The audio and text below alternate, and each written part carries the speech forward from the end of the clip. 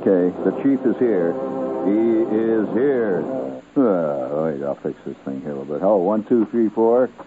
Oh, everything's working good here. Yeah. Yeah. You know, I've noticed that... hello, gang. You okay? I've noticed that there's a fantastic amount of news here lately on the cockroach. Can't explain it. Well, I guess I can explain it. They're taking over all over the world. As a matter of fact, the biggest cockroach that I have seen in recent years, and I'm quite of an aficionado on the cockroach. Wait just a minute here. 1, 2, 3, 4. Yellow. Yeah. The biggest cockroach that I've seen in years, I saw in Tehran, in Iran. Oh, man, I'll tell you. What a mean-looking cockroach. And, I found... I was sitting in a restaurant in Tehran, and I was reading a newspaper there, and it was published in Iran, and they had a news item on the front page, and it said that with a great deal of pride, they said that there were over 1,600 various types of cockroach in the world. And I thought about that. It's very interesting. It says, and we here in Iran have over 800 of those varieties right here in our borders. I don't know whether this was chauvinism or not, but nevertheless, they just left it hanging there. Well, I saw one, and he wasn't, I happily have to admit, he was not in my hotel. No, as a matter of fact, the hotel that I was staying in Iran was so elegant that I felt a little embarrassed even being there. That apparently in the Middle East, there's only two kinds of people. There's the very elegant, and then there's the rest of them. It's just two types. There's hardly any in between. And but by the way, one more thing I must point out about Iran. Iran is the elephant's graveyard of 1957 Dodges. Now, don't ask me why, but every third car you see is a 1957 Dodge Coronet. Yeah, and they with giant fins. That was back in the period of the total befinned cars, when the Plymouth people had these ads around. It says, suddenly it's 1960. Great ads. And the 1960 was no better for them than 1957. But nevertheless, the 57 Dodge is at its absolute finest in Tehran. Now, if any of you are interested in collecting that type of car, you'll find a lot of them around there. And also, you'll find it very exciting riding in an Iranian cab. Especially since nobody in the nation speaks any known language. And they race around. I see the president is going to drop by Tehran. I just read in the paper that he's going to drop by Tehran on his way back from Moscow, which is kind of a roundabout way of getting back from Moscow. But nevertheless, he's dropping by Tehran. And I can give him some words of advice. For one thing, there's a rather shifty silversmith who keeps up the appearances of his trade in the bazaar, and I'd stay clear of him. He tracked me for about, I'd say a good 400 yards, plucking at my elbow all the way and barking in Farsi at me. At first, I thought he was trying to sell me silver, but with the leer on his face, I knew it was something else, which we will not go into. Well, I'm not even going to say what it was. I have no idea, but I have suspicion. Now, for those of you who wonder what's all this about, as you probably know, last week I went around the world. Simply went around the world. That's all there was to it.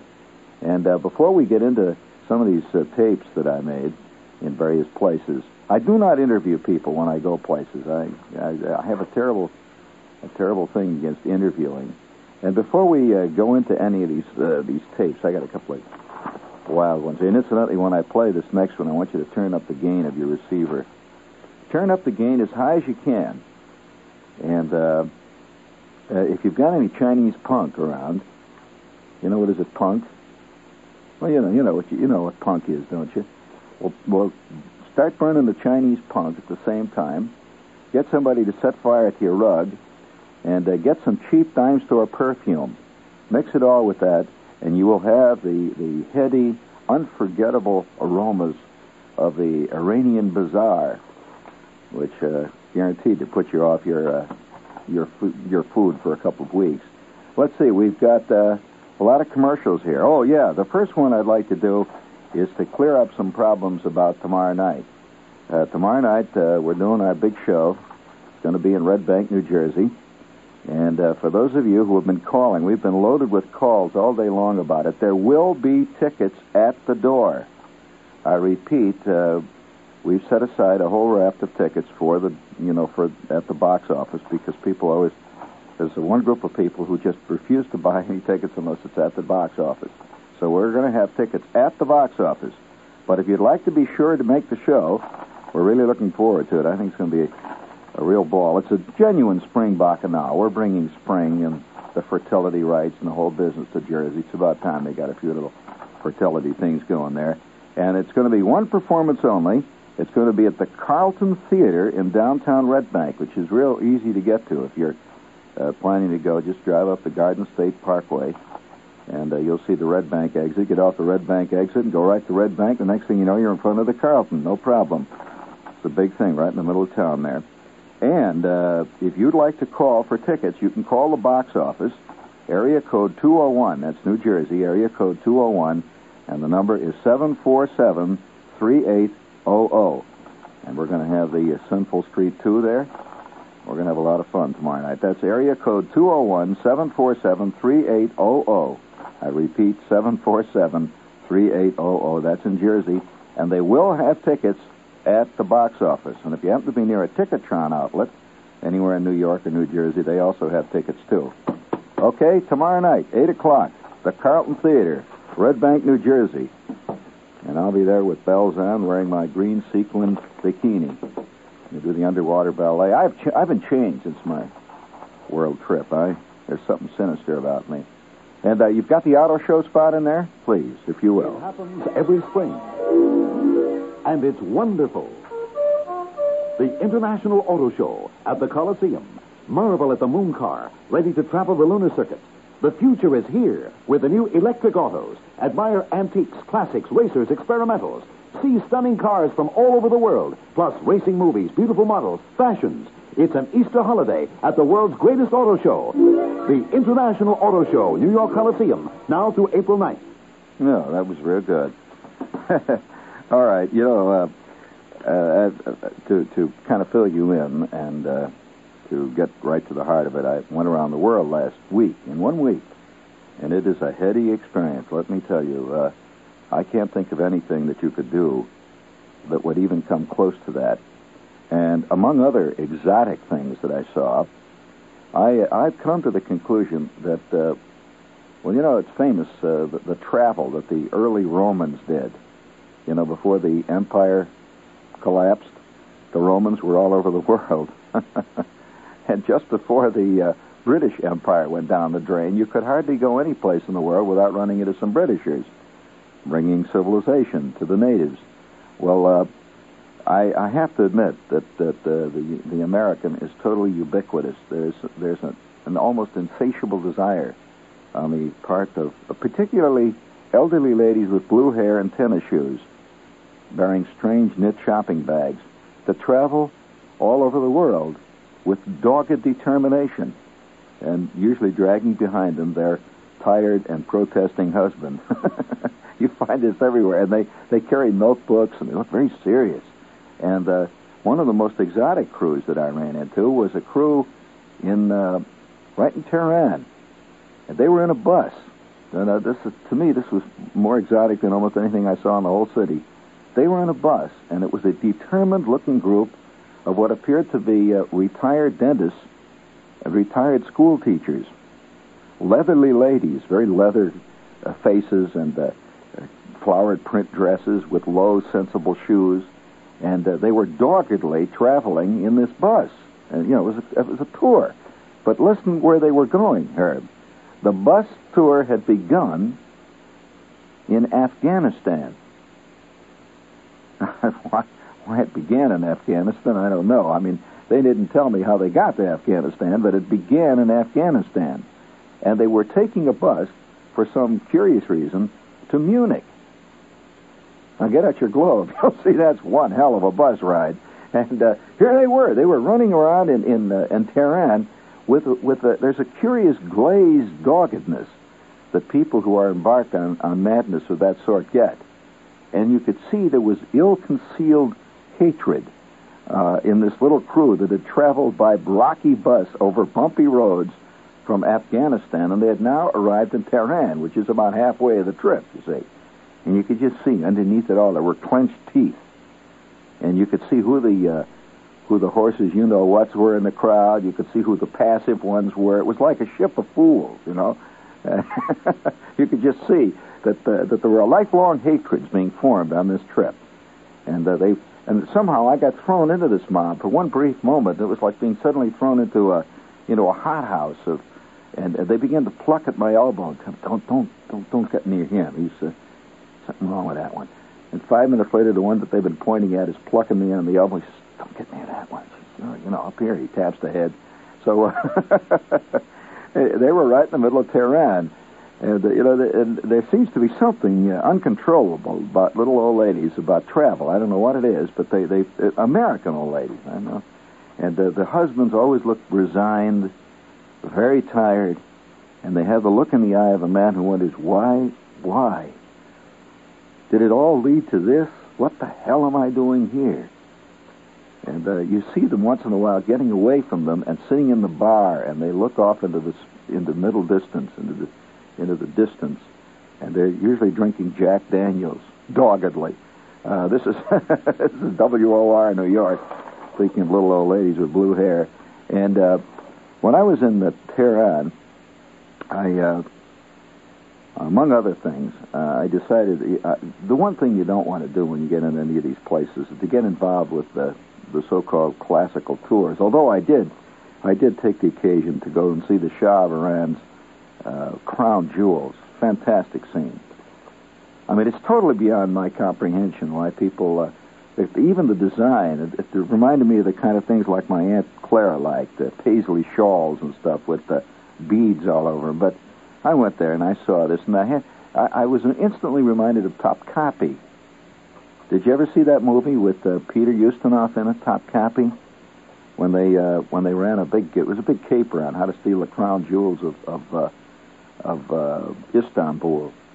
And boy, I had that feeling. They were pointing with great pride to the largest diamond in the world, and all the ladies crowded around to look at the largest diamond in the world. And it was, the whole scene. And so I finally split away from this hothouse atmosphere. And every city, I've noticed, no matter where you go, has a part of the city where the mole people live. Now, in New York, the mole people live in the village. Well, what are the mole people? Well, the mole people, the true urbanites.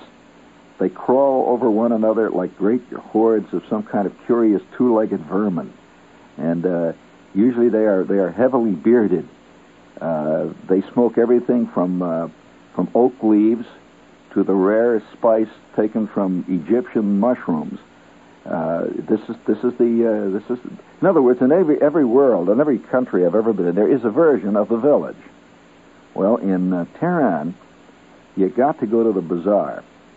Now, the bazaar goes back a couple of thousand years. They don't even know in Tehran when it began. Now, for those of you who don't know much about Iran, Iran is what used to be called Persia. It's ancient Persia. And a lot of the ancient Persia still remains. In fact, they talk about Omar the tent maker, and this is his country, They talk about Omar the tent maker as if he just was working for one of the local newspapers a couple of weeks ago.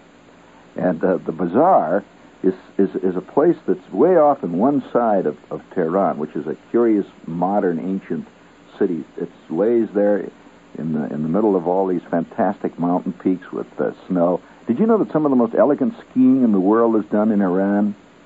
Oh, very elegant, très elegant. I mean, it makes the skiing in Switzerland look like sliding up and down hills in Jersey on barrel staves, because this is where the really elegant international set go. There's nothing that the elegant international set hates is other people in the elegant international set. And so they flee to places like Iran. And these are very dangerous mountains. And the atmosphere is, interestingly, dangerous in that area. There are still guys that are still spying for the Luftwaffe. in Iran. I suspect there are out-of-work German spies that haven't even heard yet that the war's been over for years. They just know that their checks have stopped somewhere along the line, but they figure that's inefficiency in the Luftwaffe or the Groundstufe or whatever it is they're part of. But the air is crisp there. It's cool. The city's at about 3,000 or 4,000 feet above sea level, and the mountains hang over it all. And right in the middle of it is the bazaar. And you seem to go down underground into this thing. It's thousands and thousands of passages. It's covered over. It's not one building, anything like that. It's like a giant rabbit warren. I don't know of anything that's even a parallel to it in our country. It's like if you took 1 million little buildings and hooked them all together, put a roof over it, and it stretched for miles. And it was all sort of underground with water trickling and little burros walking around, stepping on your feet, millions of guys yelling. And this is the bazaar, and it was the end point of many of the caravans. This particular bazaar is where many of the caravans ended that would go all the way to Europe back in the medieval days and later, when they would travel to the ancient storied East for spices and gold. This is where they came to. And when they went east, they would come from places like India, and they would trickle all down. Take them years to get finally to this bazaar, which is like the center of all the eastern ancient bazaars. And so I went down there in the middle of the afternoon. The sun was just getting high, and you could smell just everything. There's just no way to describe the smell. They have fantastic fish hanging, giant fish. There are goats, and there are little donkeys running all over the place. And thousands and thousands of peddlers who've been in. You can just see there that the background in their scene goes all the way back to the days before Christ. And they look just exactly the way they did then. And they squat in millions of little cubicles, selling everything from buttons to you name it, balloons with Mickey Mouse pictures on them. Every conceivable thing is sold in the. If you can't get in the bazaar, it does not exist. Well, as I walked into the bazaar and through the main gate, which is a big arch gateway that heads down into what looks like a subterranean cavern, I turned on my tape recorder. Just let the tape recorder go so you could hear the sounds of what the bazaar, the ancient Persian bazaar in Tehran, sounds like. Turn your gain up as high as you can. This is a real lease breaker. This is the way the bazaar really sounds.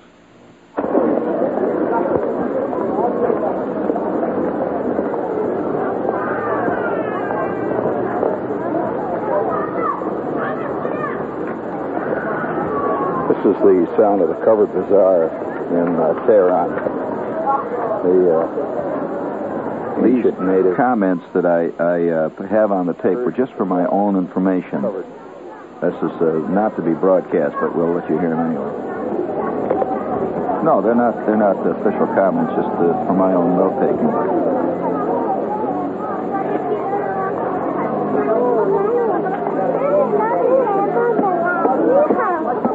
Is that a wild sound? It's just like a giant human beehive.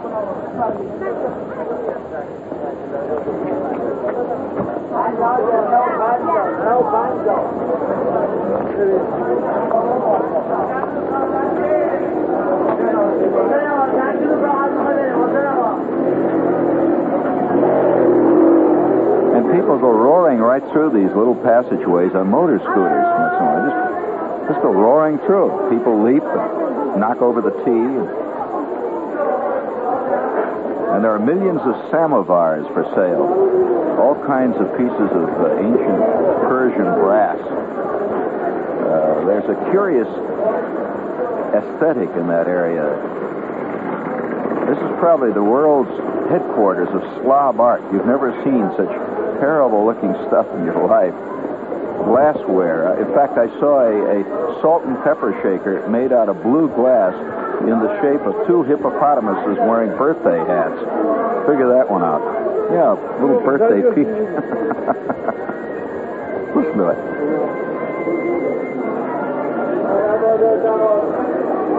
These are all guys calling out the stuff they sell.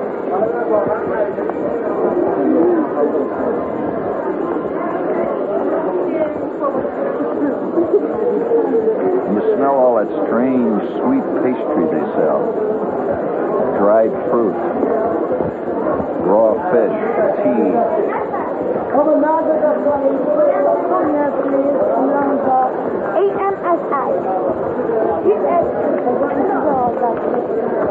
And if you speak the language, you may know what they're talking about.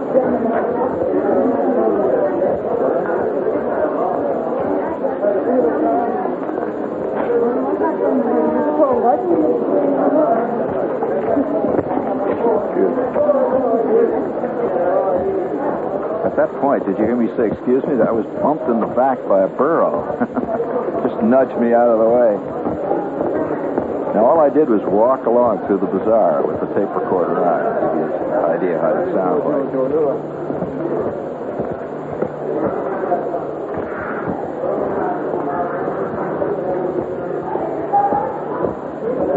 And the sound echoes up and down in this place because it is covered. Once in a while, you see a little ray of sun coming through the top. And then, as you move in and out of the various passageways, you can see them bending off to the left or right. It's like being in a gigantic, unimaginably sprawled out mammoth cave. Bazaar in Tehran.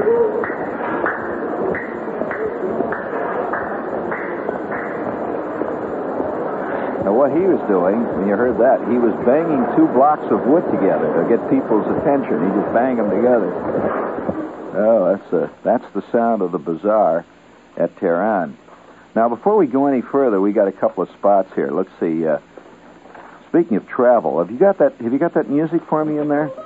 Yeah. Listen, if you'd like to do some really elegant traveling, I would like to recommend a trip for you. This is it, man. This is Portuguese you're listening to. How would you like to be driving along tonight in the soft, warm air along the coast of Portugal and stopping off for a little lobster and a little wine, man? Well, you can do this on an incredible, and this is a fantastic travel by, an 8-day fly and drive tour. Get this, for only $270. 8 days in Portugal, and includes a car, because the people at TAP, the Intercontinental Airline of Portugal, have put Portugal on sale until the 30th of April. And that's just this month, $270 for 8-day drive tour, fly and drive tour for only $270. And incidentally, both of these tours, this tour includes round-trip economy airfare, the whole schlemoo. So call your travel agent or the people at TAP for complete details. The number in New York is 421-8500, 421-8500, and the sale ends the 30th of April. Oh, Portugal.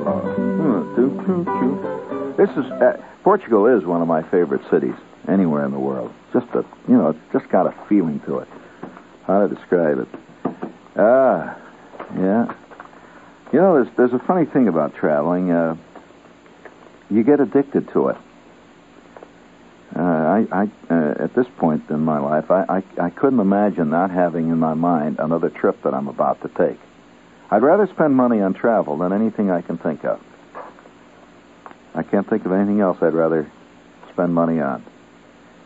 Because, for one thing, once you've traveled, that's something you can never lose. You can't, you can't lose it. Once you've walked through the bazaar, of Iran, it's in your head forever. You can't get rid of it. You can. Hello. Yeah. Okay. There I go with my comments again. Well, when you get it set up, just let me know. Here, listen to him. Hello. 1, 2, 3. Okay. All right. Cut it. No, I don't want any more bazaar. No more bazaar, Jerry. We've had enough of that. Because once you've heard the bazaar, you've heard it. And I want you to go ahead to the Japanese stuff now. And while they're getting the tape set up in there, there they go. Now, after I left Tehran and that country, which was different from any place I've ever been. I was reminded a lot of Greece, and yet not quite. On the other hand, I was also reminded of other places in the Middle East, like Beirut, but not quite. Each one of these countries is distinctly different from the next. Well, after leaving Tehran, I flew on to other places, including Lebanon, Beirut. After Beirut, I went to Karachi. I've been in Karachi several times, Istanbul, and finally Bangkok. And then eventually, I got around over to Tokyo, and I think Tokyo is probably a far more relevant place to talk about, to if you want to study a place, than any place that I've been in a long time. And while they're setting up those tapes in there, I'll get rid of a couple of spots here. For one thing, I have, let's see, where is China. Speaking of the Far East, I would like to recommend a good restaurant here in New York, the Great Shanghai, which not only deals in the type of Chinese food that most people are used to, which is generally Cantonese food, but they have these elegant foods from the northeast in China, from places around Peking, and all kinds of Szechuan dishes, which are really hot. They're from the west of China. Excellent dishes. You know where sweet and sour food comes from? That comes from Honan, in the center of China. Well, they have all these master chefs from Szechuan, Shanghai, Peking, and Canton. All these different chefs are at the Great Shanghai, which is a superb restaurant. And if you'd like to try it and do it the easy way, Sunday brunch. They have a buffet that's served from 11 until 4 every Sunday, and that means all you can eat for $2.75. That's dangerous for some people. Children under 4 feet tall are $1.50. It's the Great Shanghai, Broadway at 103rd Street, and the IRT comes right up there, right there next to the chopstick cleaner. That's the Great Shanghai, Broadway at 103. And while we're in the process of doing commercials, how about a little quickie for General Tire here? Yeah.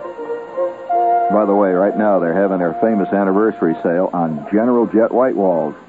4-ply, nylon cord, General Jet tubeless white walls in a popular size, 650/13, anniversary price at only $66 for a complete set of 4 tires. Taxes extra, of course. And for big car owners, larger sizes of the long mileage General Jet white walls are also on sale. So, friends, let's hear them guys singing.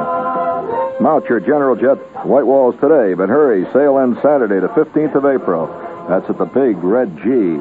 General Tire, one-stop car care headquarters. Pa-pa-doo-doo. Real nice.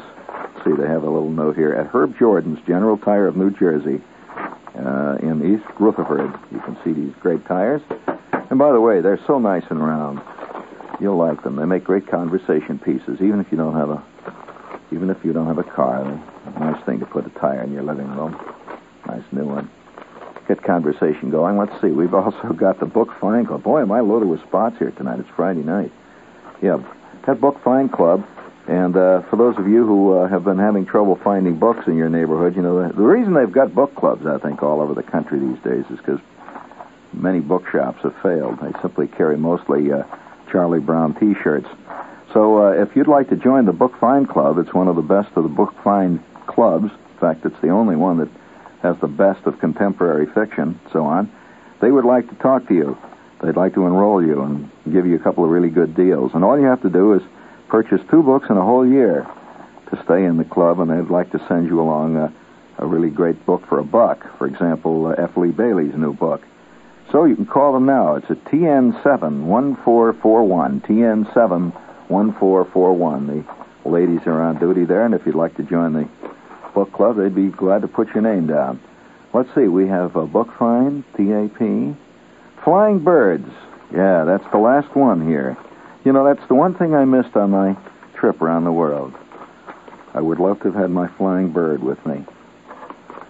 Well, you know how they are. The customs wouldn't let me take it in. One country, they stamped on it. You know, they were trying to stamp out cockroaches in my Flying Bird, but if you have not seen these things, I don't know how you could help it. But the Flying Bird, it's 16 inches in wingspan, in case you're interested in statistics. It has a load carrying capacity of 1.3 micro-ounces and stall speed of 3.5 miles per hour. You can figure that out in knots if you want. it's a mean little bugger in cross currents, though, cross winds, I'll tell you. But it's a great deal of fun, and it'll liable to make you popular in your neighborhood if you go out in the lawn and start flying your bird. And if you haven't flown your bird in years, this is your way to do it. You can get them in the white dove pattern or the yellow bird, which is the classical flying bird. And they're only $3.98 and cheap at half the price. And New York State residents simply add tax. Just send your check or money order to Flying Bird. You know how to spell flying. Flying Bird, B-U-R-D, Flying Bird, Department S, Post Office Box 1909, Grand Central Station, New York, New York. And they are guaranteed to fly. Okay. Back to the mysterious East. I'll tell you, though, I was in Tokyo once, some time ago, and I couldn't believe it when I got back to Tokyo. Everything you have heard about Japan as being swinging is minor compared to the actuality of it. As a matter of fact, I'd have to say that Tokyo is the closest to New York of any city that I have seen in the world. It feels like New York. I felt totally at home in Tokyo. Did not feel at any point that I was out of my element in Tokyo. They have department stores in Tokyo that make Macy's look like a little Crossroads general store in Michigan. Incredible. Incredible. And you won't believe it. There's no way for me to describe it to you. And it's not tourists that are buying this stuff. It's Japanese by the millions crowding the stores, the entire families moving around the streets, carrying their shopping bags. You see a lot of curious things in Japan. For one thing, the Japanese love to have little kind of minor uniforms. Whenever you see a Japanese tour or a group of Japanese school children, they're all wearing little yellow hats, or they're carrying little sticks with yellow balloons on the top so they can be identified, and there's a little crowd of them all carrying balloons. They love badges with things hanging down. And you just can't quite get used to that. And the Japanese men all look alike in many ways because of the clothing they wear. They tend to all wear dark, very conservatively cut black suits and white shirts. Well, this must be the last stronghold of the white shirt is Japan. And the knit ties look very elegant, and they always carry cameras, and they're very elegant coffee shops. And I recorded some stuff in Japan that I thought you may enjoy hearing. Give you an idea what Japan is like. You know, the climate of Japan is very much like New York, too. It's kind of cool. They have a winter, a very distinct winter. 28 million Japanese cars are going up and down the streets like mad. Hondas, Yamahas, Suzukis, motorcycles. You don't see nearly as many motorcycles, but one thing I did notice, you see a lot of motorcycles on Japanese TV and the Japanese dramas. And there's Japanese television is absolutely, you got to see it to believe it. Do I have the ball game up now, Jerry? Well, one of the first things that I saw when I got up late. I had been on this trip, for it seemed like months by this time. By the time I got to Tokyo, and I slept late on the first day. I just had to get some sleep. And when I got up in the morning, I had this elegant room that was in the tallest building in all of Tokyo, the Keio Plaza Hotel, spelled K-E-I-O, Keio Plaza. Gee, a fantastic, modernistic place. And you look out over the entire city, and as I swung the curtains back, they had curtains that covered glass walls. The room had one wall that was totally glass from the floor to the ceiling. I just swung the glass back, and I was looking over all of Tokyo. I was about 20 stories, maybe 15 stories up, and this is a flat city. And you could see nothing but the city spreading out below me. It seemed to go on for miles. And then off in the distance, get this, drifting out of what looked like a haze, you could see Mount Fujiyama. It stands in the air like a curious ghost. You can't really see the outline of it, but you can see the outline of the snow. It was like a Japanese etching. And I flipped on the color TV set. All the rooms came with these elegant little color TV sets. And what hits me right away is a Japanese ball game is in full swing on Saturday afternoon in full color. And I made some comments, and I'll let you hear what a Japanese ball game is what it sounds like on Jap TV. They have bands playing, sirens. This is a ball game. The teams are lined up, one on the third baseline, one on the first baseline.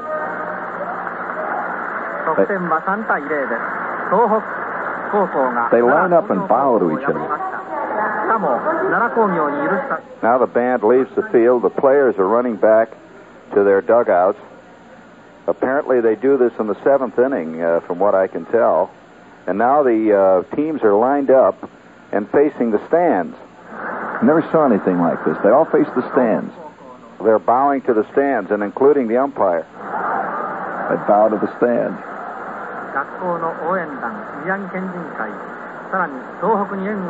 Now the other team is lined up on the first baseline and bowing to the stands.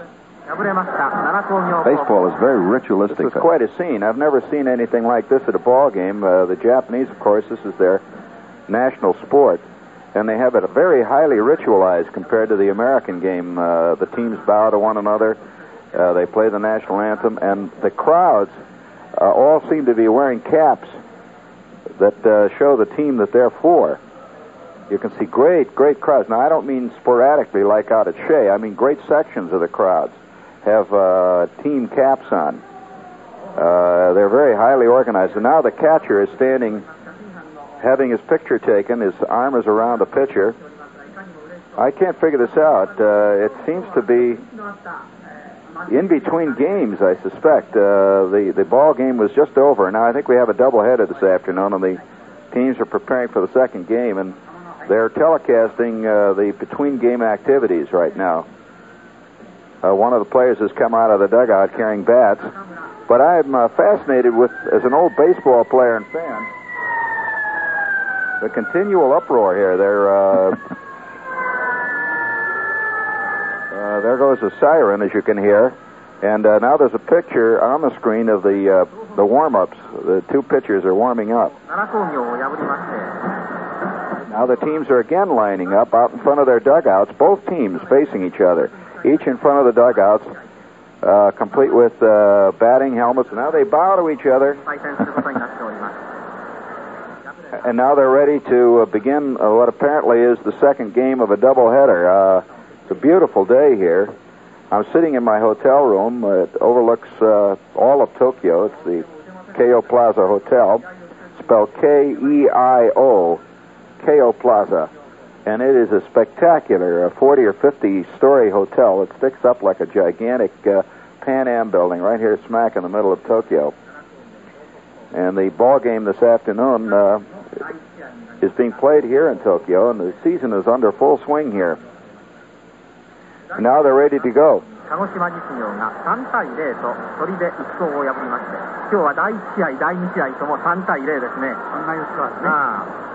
This is apparently the Lindsey Nelson of Tokyo.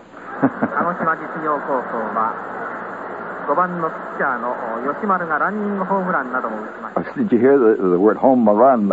There's all kinds of American baseball terms that you suddenly hear larded right in the middle of the Japanese.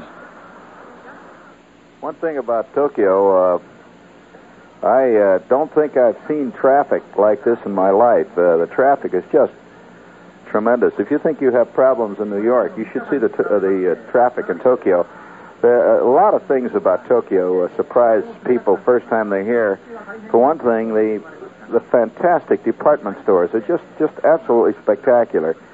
They're just jam-packed with stuff from all over the world, and it's beautifully presented. And incidentally, compared to the rest of the Orient, Tokyo is it's just another planet, no question about it. In fact, all of Japan. The fans are now, the big shot of the fans here back of first base, and they have huge banners that they're holding aloft. I guess they're fans of one ball club. They're giving us the scores of the first game. The score was 3-0. It was a shutout the first game.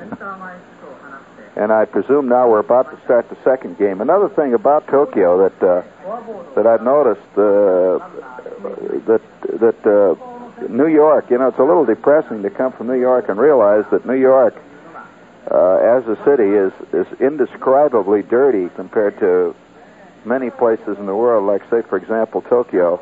There are many areas of Tokyo, of course, that have pollution and dirt and so on, but in general, the subways, for example, are just, there's no comparison between the subways of New York and the subways of Tokyo. I suspect it has something to do, I hate to say it, but I think it has something to do with our national character. I think the Americans' attitude, the hell with everybody else, is beginning to show in the streets. Papers, cans, dirt, cigar butts, all the rest of it. You know? Yeah, I wish I could play more for you, but that was comments that I was making to myself in the hotel room, and you are hit by that right away. It would be absolutely unthinkable for anybody in Japan, and in fact in most of the world, to do the things that we do to our subway cars. If you notice all those millions of names and stuff written all over the sides of subway cars and walls and stuff, you just don't see that in the rest of the world, that kind of thing.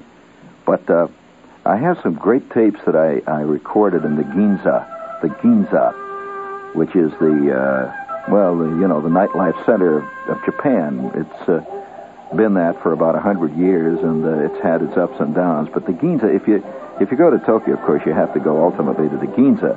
All tourists do eventually. It's just like all tourists eventually in New York eventually come up somewhere in the Broadway area. They wind up in Times Square.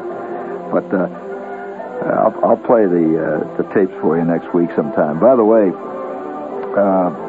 I'm just slowly getting adapted back into being back in the States. It's like having 1 week of decompression after taking a week to travel around the entire globe. And it was an entire circumnavigation of the globe via 747. And I'm just getting over the jet fatigue. Yeah. By the way, speaking of big moments in existence, don't forget, tomorrow night, the Carlton Theater. We'll be there live as a bird right in the heart of downtown Red Bank, New Jersey. That's tomorrow night at 8, and there will be tickets on sale at the box office. And I think this time we may get away, in spite of what they say with our underwater ballet. We've got it all wired up. We've got the pipes in. It may work out. See you tomorrow night. Think clean thoughts and, Oh, by the way, speaking of clean thoughts and don't let them shove you around, I think that the greatest crowd shovers in the world are the Japanese. I'm going to tell you, you get buffeted around in a Japanese crowd. They bang into you, knock you down, throw a shoulder into you, throw a cross block at you, and give you a quick knee to the groin and move on without even breathing hard. They're the ultimate crowd people. So, tomorrow night, Red Bank, 8 o'clock. You be there, man. Yeah.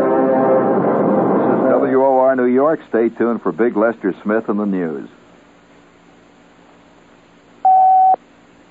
This is the news in detail on the hour from the WOR newsroom. New York City is yet to reach a contract agreement with the city's bridge tenders, and the result may be a repeat performance of Open Bridges Around Manhattan. Tonight, members of Teamsters Union Local 237 voted to strike at an unspecified time and leave all 24 movable bridges in the city wide open. Last June, the same 300 bridge operators opened the spans to block traffic from crossing the East and Harlem rivers. The bridge tenders have been working without a contract since January 1971. Negotiations have broken off, with the union demanding a shorter time for its men to reach the top annual pay scale. Union President Barry Feinstein said he'll notify City Labor Relations Director Herbert Haber tomorrow of the strike authorization in the hope that the talks will be resumed. Otherwise, declared Feinstein, if we go out, the bridges will be up. The big counterattack is on. American aircraft and Navy destroyers in the China Sea fired on North Vietnamese targets today with bombs, rockets, and thousands of rounds of bullets in the biggest air and naval operation since the 1968 bombing stopped in the north. Bombers also attacked North Vietnamese positions in South Vietnam's Quang Tri province, the center of the North's offensive to smash the South's defenses. Forward air observers reported 2 United States planes shot down by surface-to-air missiles, but the military command in Saigon refused to confirm North Vietnam's claim.